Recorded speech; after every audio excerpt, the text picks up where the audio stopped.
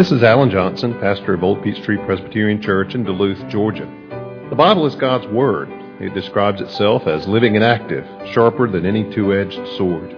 Therefore, any encounter with the Bible is a momentous thing because it never leaves us unchanged. My prayer for you as you hear this message is that the Holy Spirit will use it in your life to inform your mind, to feed your soul, and to help you grow in your faith in Christ. Please take your Bibles and turn with me to Matthew chapter 18. This morning we'll be looking at verses 15 through 20. Matthew 18, 15 through 20. Page 823 in the Pew Bibles.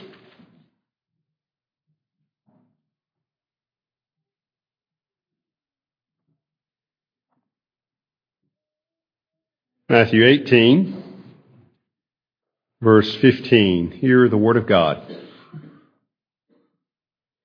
If your brother sins against you, go and tell him his fault between you and him alone. If he listens to you, you have gained your brother. But if he does not listen, take one or two others along with you, that every charge may be established by the evidence of 2 or 3 witnesses. If he refuses to listen to them, tell it to the church. And if he refuses to listen even to the church, let him be to you as a Gentile and a tax collector. Truly I say to you, whatever you bind on earth shall be bound in heaven, and whatever you loose on earth shall be loosed in heaven. Again, I say to you, if 2 of you agree on earth about anything they ask, it will be done for them by my Father in heaven. For where 2 or 3 are gathered in my name, there am I among them. Let's pray. Our Lord, we pray for your grace and the leading of your Holy Spirit as we give our attention to your word this morning. We thank you for your word. We pray, Father, that it might be food for our souls today. And we ask it in Jesus' name. Amen. But what if someone sins against you? What if someone sins against me? You see, that's the question that logically follows what Jesus has been talking about to his disciples that we've just saw last week in the first part of Matthew chapter 18, where Jesus teaches his disciples humility, that they should be like that little child that he holds up before them. It says, unless they become like this little child, they cannot enter the kingdom of heaven. And it's not so much a position of innocence, which none of us has, but a position of humility, not clamoring for greatness, but humbling ourselves, particularly in light of our sins, before one another, and most of all before God, humbling ourselves to recognize our need of Christ, to be our Savior, to be our righteousness. But then Jesus goes on to talk about sin in the world, temptation in the world, and pronounces a woe, pronounces a curse on anyone who should be the instrument of leading another brother or sister in Christ into sin. The danger of that. And of course, dealing not only with the prospect of leading another into sin, but first dealing with our own sin and the severity, the seriousness with which we should take dealing with sin in our own lives, as Jesus indicates there in verses 8 and 9, where he speaks in hyperbole, that it's better to cut off a hand or an eye or a foot that's causing us to sin and enter heaven than to enter hell whole with both hands, with both our feet and so forth. But he's speaking here about the danger of enticing or leading or coercing a brother or sister in Christ into sin.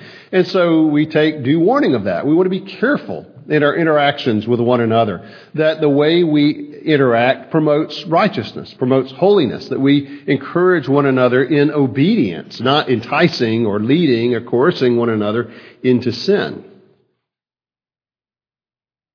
But what if I'm the one who's been sinned against? What if someone has done something to me? And Jesus picks up that question now. What if you are the party that has been harmed, that has been hurt? What then? Well, Jesus picks up that question here in the passage before us. Now, in this fallen world that we live in, even as Christians, it's inevitable that this is going to happen. It's not a matter so much of if, but when. So Jesus is bringing that out here, this reality that because we sin, because we may say something, because we may do something to harm another, or in this case, because someone else may say something, someone else may do something or not do something that hurts me, that offends me, that causes me grief, or that makes me angry, whatever it might be. Jesus sets before us here a way of dealing with that. Sets before us some considerations that we need to understand so that we know how to respond. And the first thing we see here is that Jesus gives us a process to follow.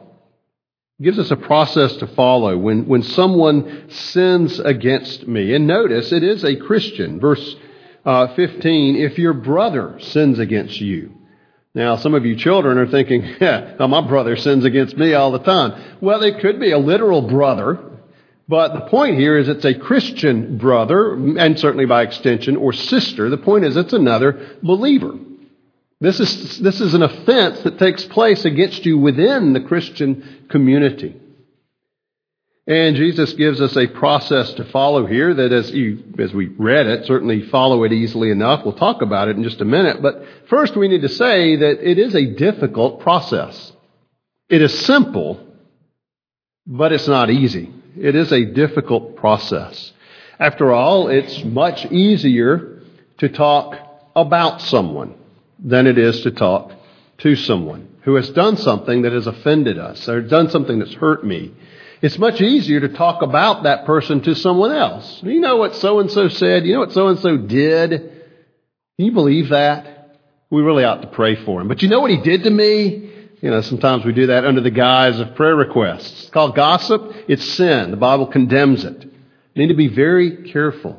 I do think it's possible to talk about something that happened in a context where it's not gossip, where it is genuinely seeking to make a situation better. But we need to be very, very careful because notice how Jesus puts it here, that it is something that is to be private. But the fact is it is difficult.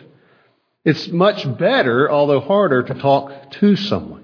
When someone has done something that has disturbed you, bothered you, hurt you, it's better, difficult as it may be, to go directly to that person. It's better to be forthright and direct than it is simply to put it off. Well, let's think just a minute. Suppose we didn't do that. Suppose someone did something that angered you, and instead of going to the person, you follow another option. What other options are there? Well, you could pretend nothing happened and perhaps just allow bitterness to build within you. You can just be angry at the person and never do anything to try to resolve or remove that anger. Also, maybe you would avoid the person, which creates a rift in the fellowship of a church and certainly in the body of Christ, where now this person is someone you want nothing to do with and are not willing to go to the person.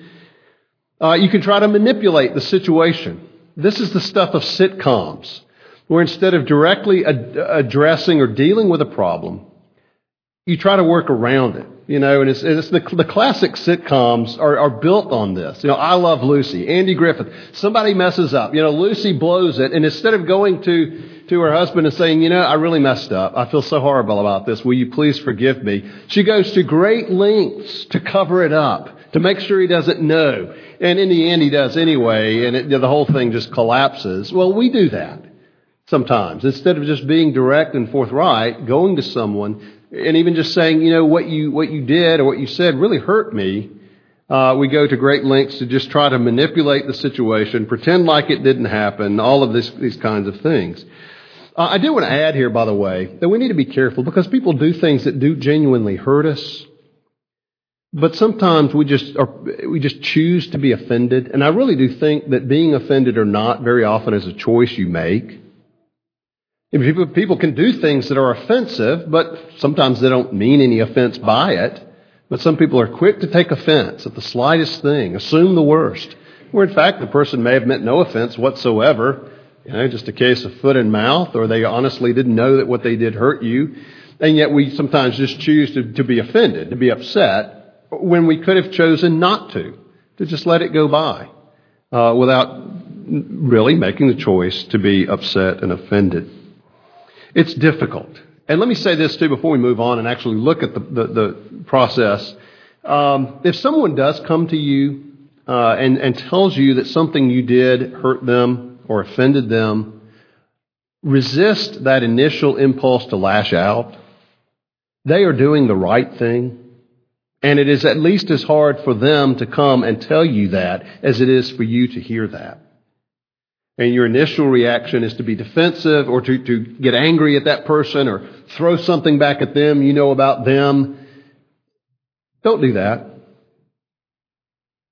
He's doing the right thing. She's doing the right thing and coming to you and saying, this hurt, this offended me, or whatever it might be. This disappointed me. So be aware of that. Be glad that they're doing that because they are biblically doing the right thing. So it is a difficult process, but it is also a redemptive process. The purpose in doing this is to reclaim someone.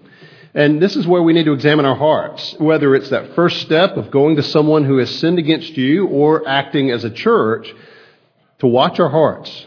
The intention here is not to incriminate. It's not to punish. It's not to retaliate. It is to reclaim. If someone has sinned against you and you go to that person, you're not going to throw it in their face. You're going to let them know that a break has happened in the body of Christ, in the relationship, and that this has happened. Now, there's some textual question here whether it should just be if your brother sins, go and tell him, or if your brother sins against you. It may be that someone is involved in some sin, whether against you directly or not, and you become aware of it, and you need to go and talk to that person. Again, the point is not to be accusatory. The point is that they would repent. And repent of the sin if it's something general, or repent and ask your forgiveness if you were the one that they have sinned against. So the purpose is to reclaim, to bring them back. For that reason, because it's redemptive, it must be done in humility. If you are going to talk to someone who has sinned against you or is caught in some sin generally, remember Jesus' teaching in the Sermon on the Mount. First, take the log out of your own eye, and then you will see clearly to remove the speck from your brother's eye. Or to put it in other terms that I think Jesus meant, first take that 2x4 plank out of your own eye, and then you can remove the little speck of sawdust from your brother's eye or your sister's eye. So it is a redemptive process. The purpose is to reclaim. We go in humility, dealing with our own sin first, mindful of our own sinfulness first, and the times that we have hurt other people, even as we go to talk to someone who has hurt us. But also along the lines of it being a redemptive process, we need to be careful. Must be done carefully. Remember what we read earlier in Galatians chapter 6, verse 1, where Paul says, if someone is caught in a transgression, you who are spiritual should restore him in a spirit of gentleness. Keep watch on yourself, lest you too be tempted.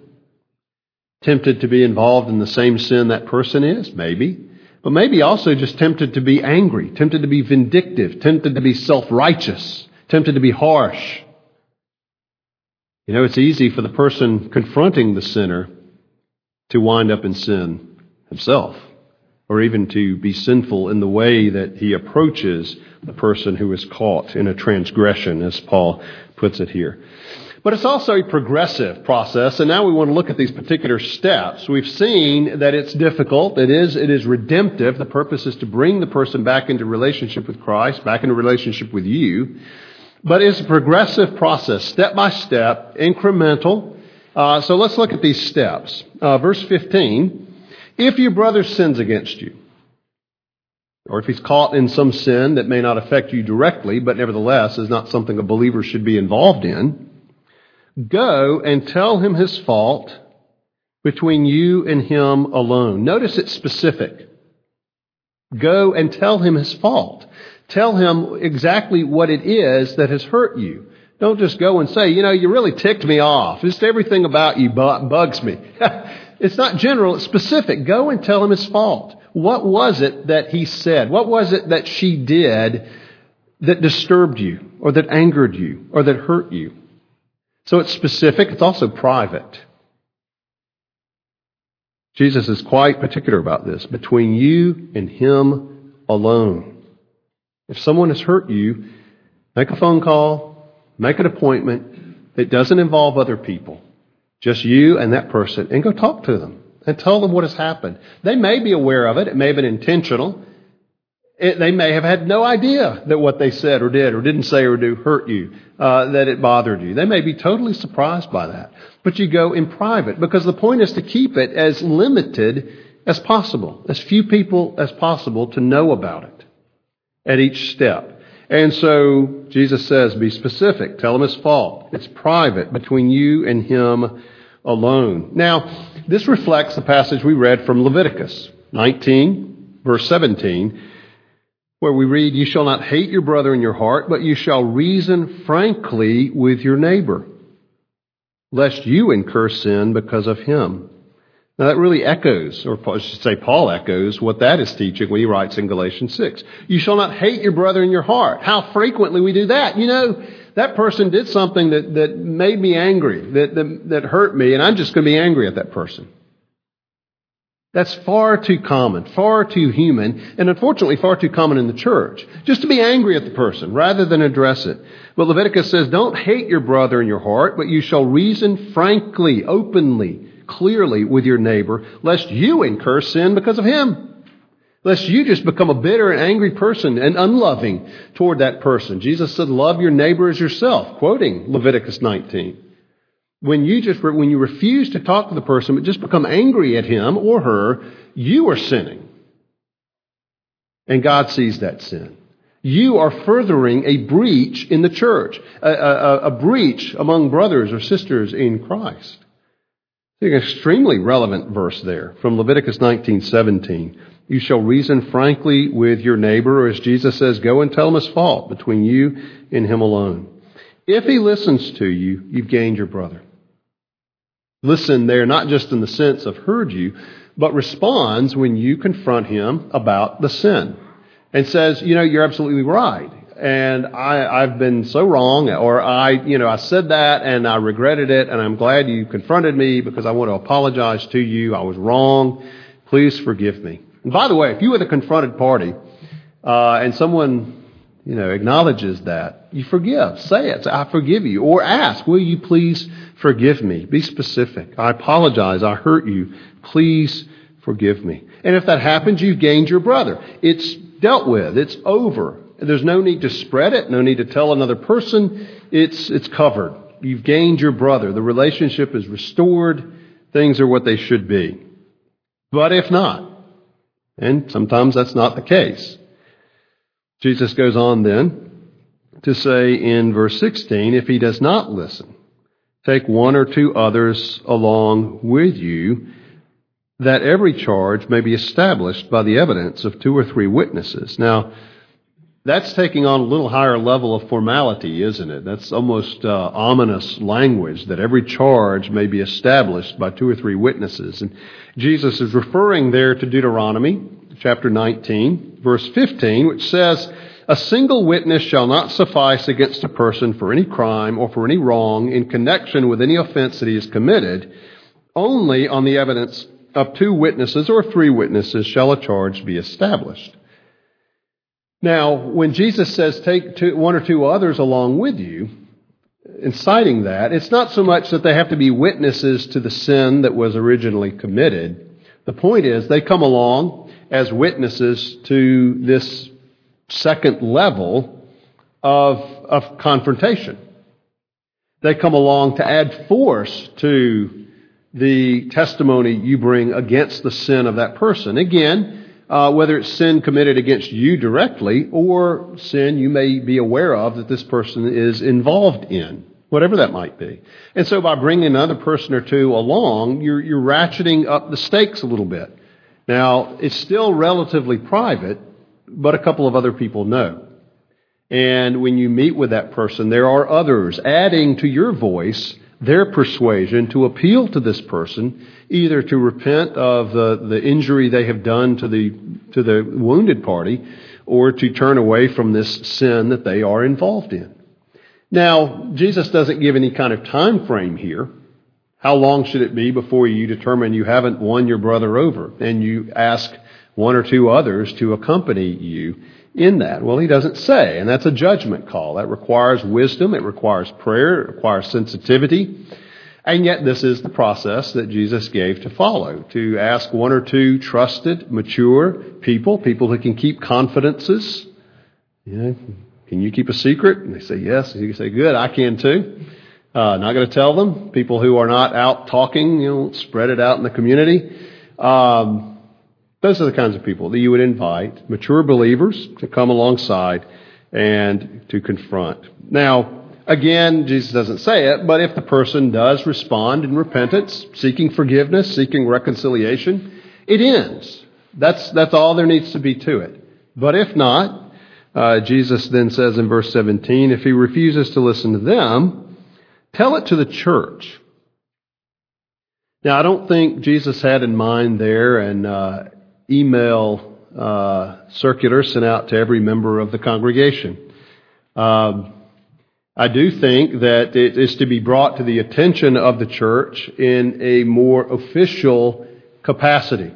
It's to be brought to the church, to be addressed by the church. Now, in our context, that would mean essentially bringing it to the elders, bringing it to the session, whom the church has delegated the task of leading the church and making those kinds of decisions and even judicial process if necessary, but bringing it before the church so that the church itself can begin to act in addressing this person in this sin. And so in our case, this would mean that you would come to one of our elders or come to me and say, as a session, this needs to be addressed. I've talked to this person and, I took this person and that person and we went and talked to this person and it's only gotten worse, or they're just being more vicious toward me, or whatever it might be, and it now becomes a matter for the session. It now becomes a matter for the church to address in a more official capacity.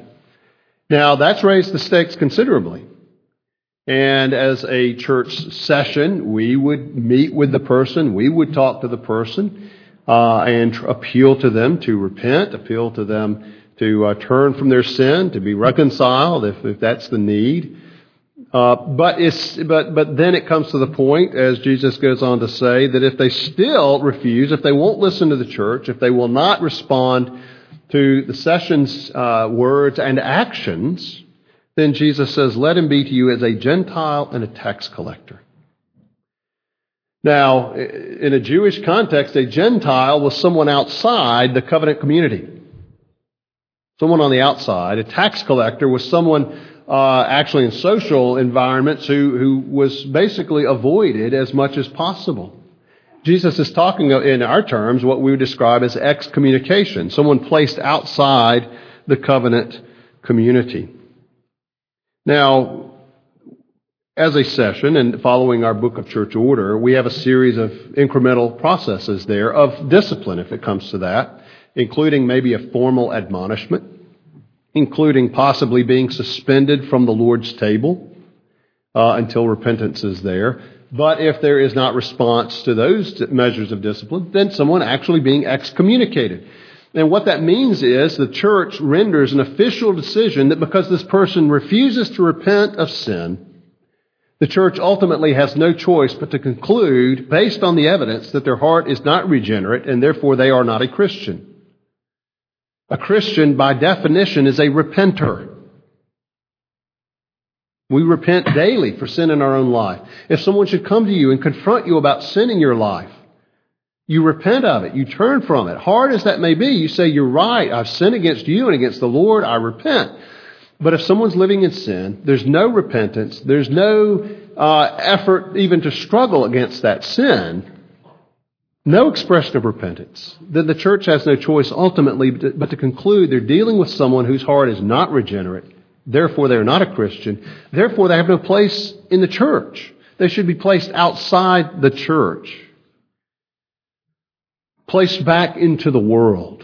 You know, Paul in 1 Corinthians chapter 5 talks about this man who is in sin, talks about handing him over to Satan, so that though his body might be destroyed, his soul might be saved. And what's he saying? He's saying because this man is sinning in this way, he should be given back to Satan, put back out of the church, back into the world, with the hope that he might see the seriousness of his sin. If indeed he is a Christian, if indeed he is actually regenerate but just persisting in sin, that he might see the seriousness of it and be saved and repent of it and turn from it. So even excommunication ultimately is in hopes of reclaiming. The church, certainly I can't, our elders don't see the heart the way God does, but we see the evidence. And even when a church excommunicates someone, all they're saying ultimately is based on this behavior, we have to render this person to be outside the church. We have to conclude that they're not demonstrating behavior consistent with a regenerate heart. They're not saying with absolute certainty the heart's not regenerate. They're just saying they're demonstrating non-Christian behavior persistently and over a period of time, and therefore we have to judge them essentially to be a non-Christian and put them out of the church, in the hopes that they either might be converted if they're not a Christian and be welcomed back into the church as a new believer, or if they are a believer and their heart is regenerate, but they're just persisting in sin, that God would use that action to impress on them the dire seriousness of their situation, that they might repent and be welcomed back, brought back into the church. The desire is always to be reclaimed, to be brought back, to be restored. So that is the process that Jesus gives. It's a process that we are to follow. But then very briefly here, he gives us some promises to remember. Because that's a difficult thing. Anytime you deal with people, whether one-to-one on that level, or as a small group, or as a session, it's hard. You're dealing with someone's life. And it's hard. Well, Jesus gives us some promises here to remember. Verse 18, the promise of heavenly authority for the church. Jesus says, truly I say to you, whatever you bind on earth shall be bound in heaven. Whatever you loose on earth shall be loosed in heaven. Remember, Jesus spoke those words to Peter when he said, you are Peter, and on this rock I will build my church. And to the other disciples. Well, here he explicitly indicates to his church, to the disciples, that they are synchronized with heaven when they act according to this process, when they act with a sensitivity to Christ and his word, that they're acting with the authority of heaven itself. That's why you can't just say, well, church discipline doesn't matter. And it's hard to enforce in our day. The person who has been excommunicated in one congregation may be welcomed down the street with loving arms and warm embraces.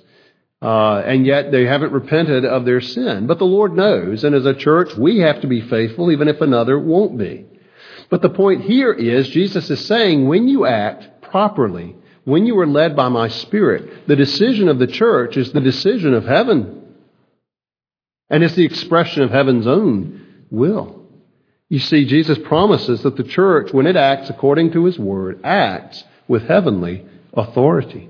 Church discipline is not to be belittled or written off.